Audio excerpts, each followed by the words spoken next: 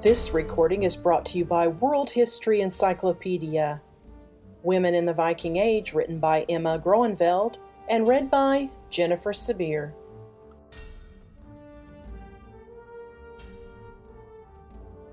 Although women in the Viking Age, circa 790 to 1100 CE, lived in a male-dominated society, far from being powerless, they ran farms and households, were responsible for textile production, moved away from Scandinavia to help settle Viking territories abroad, stretching from Greenland, Iceland, and the British Isles to Russia, and were perhaps even involved in trade in the sparse urban centers. Some were part of a rich upper class, such as the lady, perhaps a queen, who was buried in the ostentatious Osberg ship burial in 834 CE, while on the other end of the spectrum, slaves, among them many women, were taken from conquered territories during the Viking expansion and integrated into Viking Age society. As we are largely dependent on piecing together their lives, mostly through burials, the accompanying grave goods, and the occasional runestone that mentions women, or was commissioned by one, we know a fair amount about Viking Age women's clothing, jewelry, and personal items, but much less about their effective power or the status they held. In a landscape where small rural communities or even remote self-sustaining farmsteads were the norm, however, the domestic tasks that were mainly the domain of women were clearly far from unimportant. In some cases, while their men were away trading or pillaging monasteries and scaring monks around the northern European coasts, the wives who stayed behind likely took over control of the farm for a while. Moreover, over the past few years, the possible existence of female Viking warriors has been discussed a lot, adding high-pitched battle screams to an otherwise very bearded scene, but the evidence is quite controversial and inconclusive. One of the less cloudy areas when it comes to the lives of women in the Viking Age is their clothing and jewelry. Courtesy of burials and their accompanying grave goods, we know that most women seem to have worn outfits comprised of 2 or 3 layers, the first of which being a linen or woolen-sleeved shift or underdress fastened at the neck with a small disc brooch and sometimes pleated there too. On top of this, a strapped gown or overdress was worn, made of a rectangular piece of usually wool, which was wrapped around the body and held up by shoulder straps, which at the front of the dress were pinned down by 2 oval brooches. These oval brooches, also known as tortoise brooches, are typically for Viking Age material culture, and when one finds such brooches in graves, a Scandinavian link is usually present. They varied hugely in style. More than 50 styles have been identified, and, as Neil Price explains, the differences may reflect changes in fashion, but it is more likely this enormous diversity shows an arcane language of class and regional affiliation we can no longer understand. Alternatively, box brooches could also be used to fasten shawls and the likes. Both types of brooches were usually made of bronze and adorned with knotted patterns. The types of textiles held in place by them could vary greatly too, from simple domestic wool to fine oriental silk and trading hubs such as Birka in Sweden, where interestingly, the varying qualities of cloth were often present in one and the same rich grave. Besides these practical items, women in the Viking Age also wore necklaces, arm rings, and trefoil buckles, and trefoil brooches made up of 3 arms poking out, embellished with knotwork and or filigree. Beads are also commonly found in their graves. Although a few trade centers did exist, Viking Age homes were mostly located in smaller rural hubs and at isolated farms where a large degree of self-sufficiency would have been needed to survive. A typical Viking Age house was made up of one long room with a central hearth and could be accompanied by a dairy, sheds, barns, and other outbuildings. Mostly resigned to this domestic sphere, Judith Jesch remarks that women living in rural areas in the Viking Age spent most of their time in the triangle of byre, cowshed, dairy, and living quarters, providing their families with food and clothing. Just as food had to be prepared from whatever raw state it came in, quite unlike running to the supermarket, textile production and the subsequent making of clothes were elaborate processes that almost all Viking Age women were involved in one way or another. In fact, the most common grave goods found in female graves from this period are spindle whorls, wool combs, and weaving battens, especially in the countryside. Other tasks that do not show up in the archaeological record in such a direct way, but are traditionally associated with women, are child rearing and caring for the sick or the elderly. And we might also imagine women doing odd jobs around the farm, or even some carpentry or leather working. How exactly children were brought up and whether girls were treated any differently from boys is unclear, although daughters could perhaps be given in marriage at an appropriate age. Although subordinate to their husbands like their contemporaries, women arguably had a good degree of responsibility and perhaps even control over the running of the household, as symbolized by the fact they were often buried with keys, and they were likely on occasion left in charge of matters while their husbands were away or dead.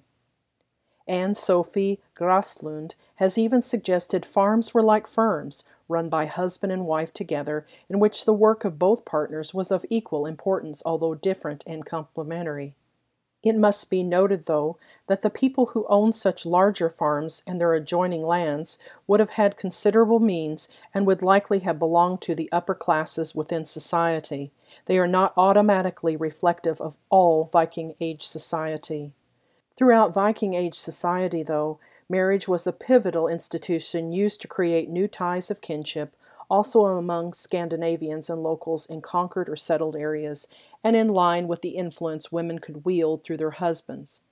It seems unmarried women had very limited prospects. Before the advent of Christianity throughout Scandinavia and Viking territories around 1000 CE, concubinage, often connected to slavery, and plural marriages occurred at least among the royals. In general, although it is hard to comment on the exact status of Viking Age housewives, we must remember their domestic role was a very central one and would not generally have gone unappreciated. The inscription found on a stone as Hesmira, verse 24, the only verse found on a Swedish inscribed stone that commemorates a woman, certainly seems to confirm this. The good farmer, Holmgott, had this raised in memory of his wife, Odendis. A better housewife will never come to Hesmira to run the farm. Red Bally carved these runes. She was a good sister to Sigmund. Jessic 65.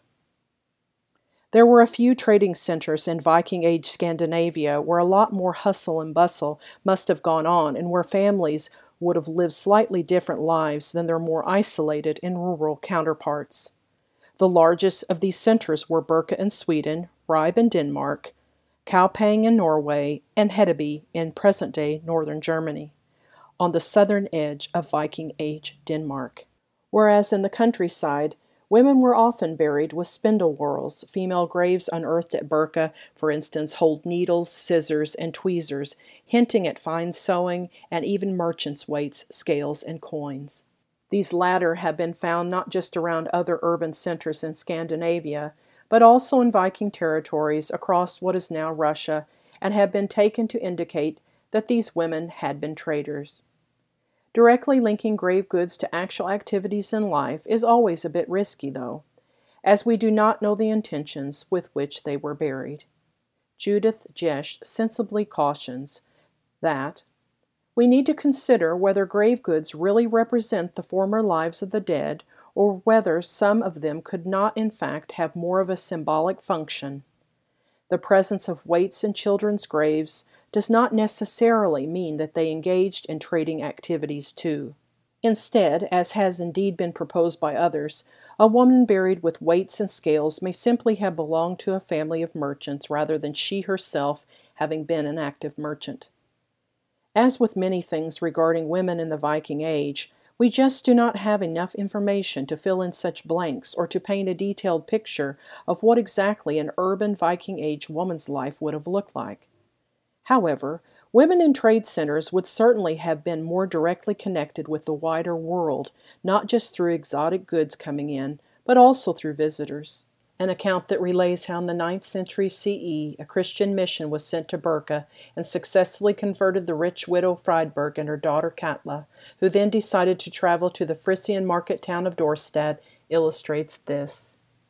If some women were indeed involved in trade, this might conceivably have placed them in the upper rungs of society, or at least given them means and status. The Viking Age's rich and powerful, a group which obviously was not exclusively male, peeped through the gap of time and reached the modern world in a number of ways, such as the large runestones that were erected across Scandinavia, and burials ranging from just rich to one so over the top it leaves us no doubt as to the buried person's importance. Runestones, unsurprisingly big stones covered in runes and ornamentation, usually erected to commemorate the dead, were normally commissioned by wealthy families, the runes speaking of their endeavors in life. Not only can one imagine women being important within these families, some stones were actually commissioned by women themselves, either jointly or alone, leaving an impression of high social standing of a very few women. Runestones also illustrate how important the inheritance of a woman was to facilitate the transfer of wealth from one family to another. Furthermore, some richly furnished female graves, and even boat graves found in rural settings, hint at women possibly climbing to high social positions there. In this same setting, we have already seen that women might have ended up running the farm in their husband's absence. Some 40 graves from Scandinavia and beyond have lent some credence to the idea, stemming from the texts and sagas related to the Viking Age, of the existence of female sorceresses. Sithrur is a type of shamanistic magic mainly connected to women in the sources, who could be vova, singular vorur, powerful sorceresses with the power to see into the future and mainly associated with the staff of sorcery. Similar objects have been discovered in Viking Age burials and have clear symbolic overtones, perhaps even, according to one interpretation, functioning as metaphorical staffs used to spin out the user's soul. These graves are often rich in terms of clothes and grave goods and include such things as amulets and charms, exotic jewelry, facial piercings, toe rings, and, in a handful of graves, even psychoactive drugs such as cannabis and henbane. How we might imagine these women's roles in society remains mysterious. We also know of some royal female burials, Judith Jesh mentioning the Osberg boat burial, circa 834 CE, in which 2 women were buried in a lavishly decorated and furnished ship, accompanied by lots of high-quality grave goods, explains how a few obviously royal burials that we have, such as Osberg, cannot be mistaken for anything other than the monuments of persons with enormous status, wealth, and power. Although they share characteristics with other Viking Age burials, they are really in a class of their own. Who exactly these women had been in life, queen and handmaiden, 2 aristocratic women related to each other, or otherwise, remains a puzzle, but that at least one of them was of high status is beyond doubt. Another woman of plentiful means was the late 9th century CE Aud the Deep-Minded. She is said to have been born to a Norwegian chieftain residing in the Hebrides and married a Viking who lived in Dublin. After the death of both her husband and son, she took over control of the family fortunes and arranged for a ship to take her and her granddaughters first to Orkney and the Faroes, to finally settle in Iceland. Here she distributed land among her retinue, became an early Christian, as well as being remembered as one of Iceland's 4 most important settlers. To top off the elite category, Viking Age queens existed, some on a smaller local scale. The big unified Scandinavian kingdoms did not fully crystallize until the end of the Viking Age, and some of them may have been very well connected. All Viking Age women may, of course, have exercised influence through their husbands or sons. The more important they were, the more opportunities this might have entailed for the women at their sides. In the wake of the Viking raids spilling across northern Europe and beyond, Viking territories sprung up as far apart as Greenland and even Newfoundland in North America and Russia. It is obvious that proper settlement is a hard thing to achieve without women, and female Viking Age burials, with their famous oval brooches across these areas, confirm their presence. On the one hand, in the Vikings' initial raiding waves and military expeditions, it is both hard to picture women taking an active part and hard to find any evidence of this, although late 9th century CE Anglo-Saxon and Frankish sources relate how Viking forces traveled together with their women and children, and archaeological finds at winter camps, such as that at Torksey, England, reveal evidence of textile manufacture. Such families or camp followers need not have been Scandinavian women, though. The Viking armies raided both the continent and the British Isles, and would likely have picked up at least some of the women from here. How common this scenario was is unclear, too. On the other hand, more clarity arrives with the first proper settlement waves. Times varied per Viking territory. Scandinavian immigrant families arrived in the British Isles in phases during the 9th and 10th centuries CE, while towards the end of the 9th century CE, Iceland and later Greenland and beyond were settled. These latter areas were fully Scandinavian, bar some influx of often female slaves, for example taken from Ireland. While in the British Isles as well as through Russia, there was more room for mixing with already present people. On Orkney, for instance, the 9th or early 10th century CE burial of the so-called Westness woman shows a Norse woman in her 20s along with her newborn child, buried with grave goods of a pair of bronze oval brooches, as well as a Celtic pin, among others. A rich Scandinavian female grave on the Isle of Man, the Pagan Lady of Peel, coupled with the circa 30 Christian runic monuments that are basically Celtic crosses with runic inscriptions, including both Norse and Celtic personal names with Scandinavian-style ornamentation, shows an even stronger image of a mixed community. The famous Icelandic sagas of the 13th century CE, relaying stories set in the earlier Viking Age, add another possible layer of depth to the role of women. They are shown as strong women taking action, stoking up revenge, standing up to their husbands, or even engaging in fights. However, these sagas were composed way after the time they wrote about from a different context, and it is too much of a stretch to directly extrapolate this image of women to the actual Viking Age. Nevertheless, the strong Viking woman runs wild in popular imagination. When Charlotte Heathen Stirne Johnson published an article titled A Female Viking Warrior Confirmed by Genomics, 2017, for instance, excitement seemed to overtake caution.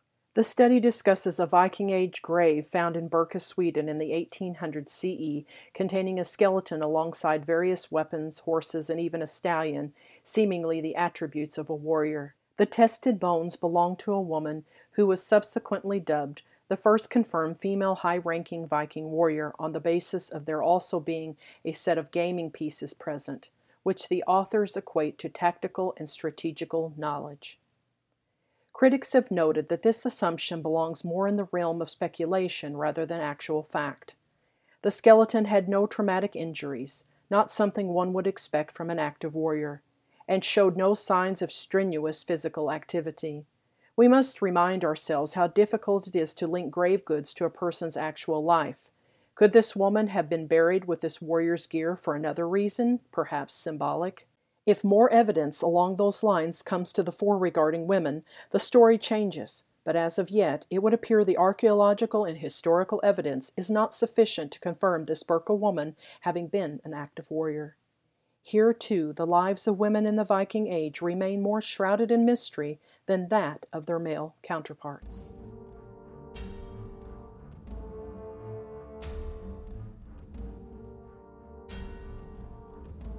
This recording was brought to you by World History Encyclopedia. For more great articles and interactive content, visit www.worldhistory.org. World History Encyclopedia is a non-profit organization. If you want to support our work, visit www.worldhistory.org/Patreon or follow the links in the description below.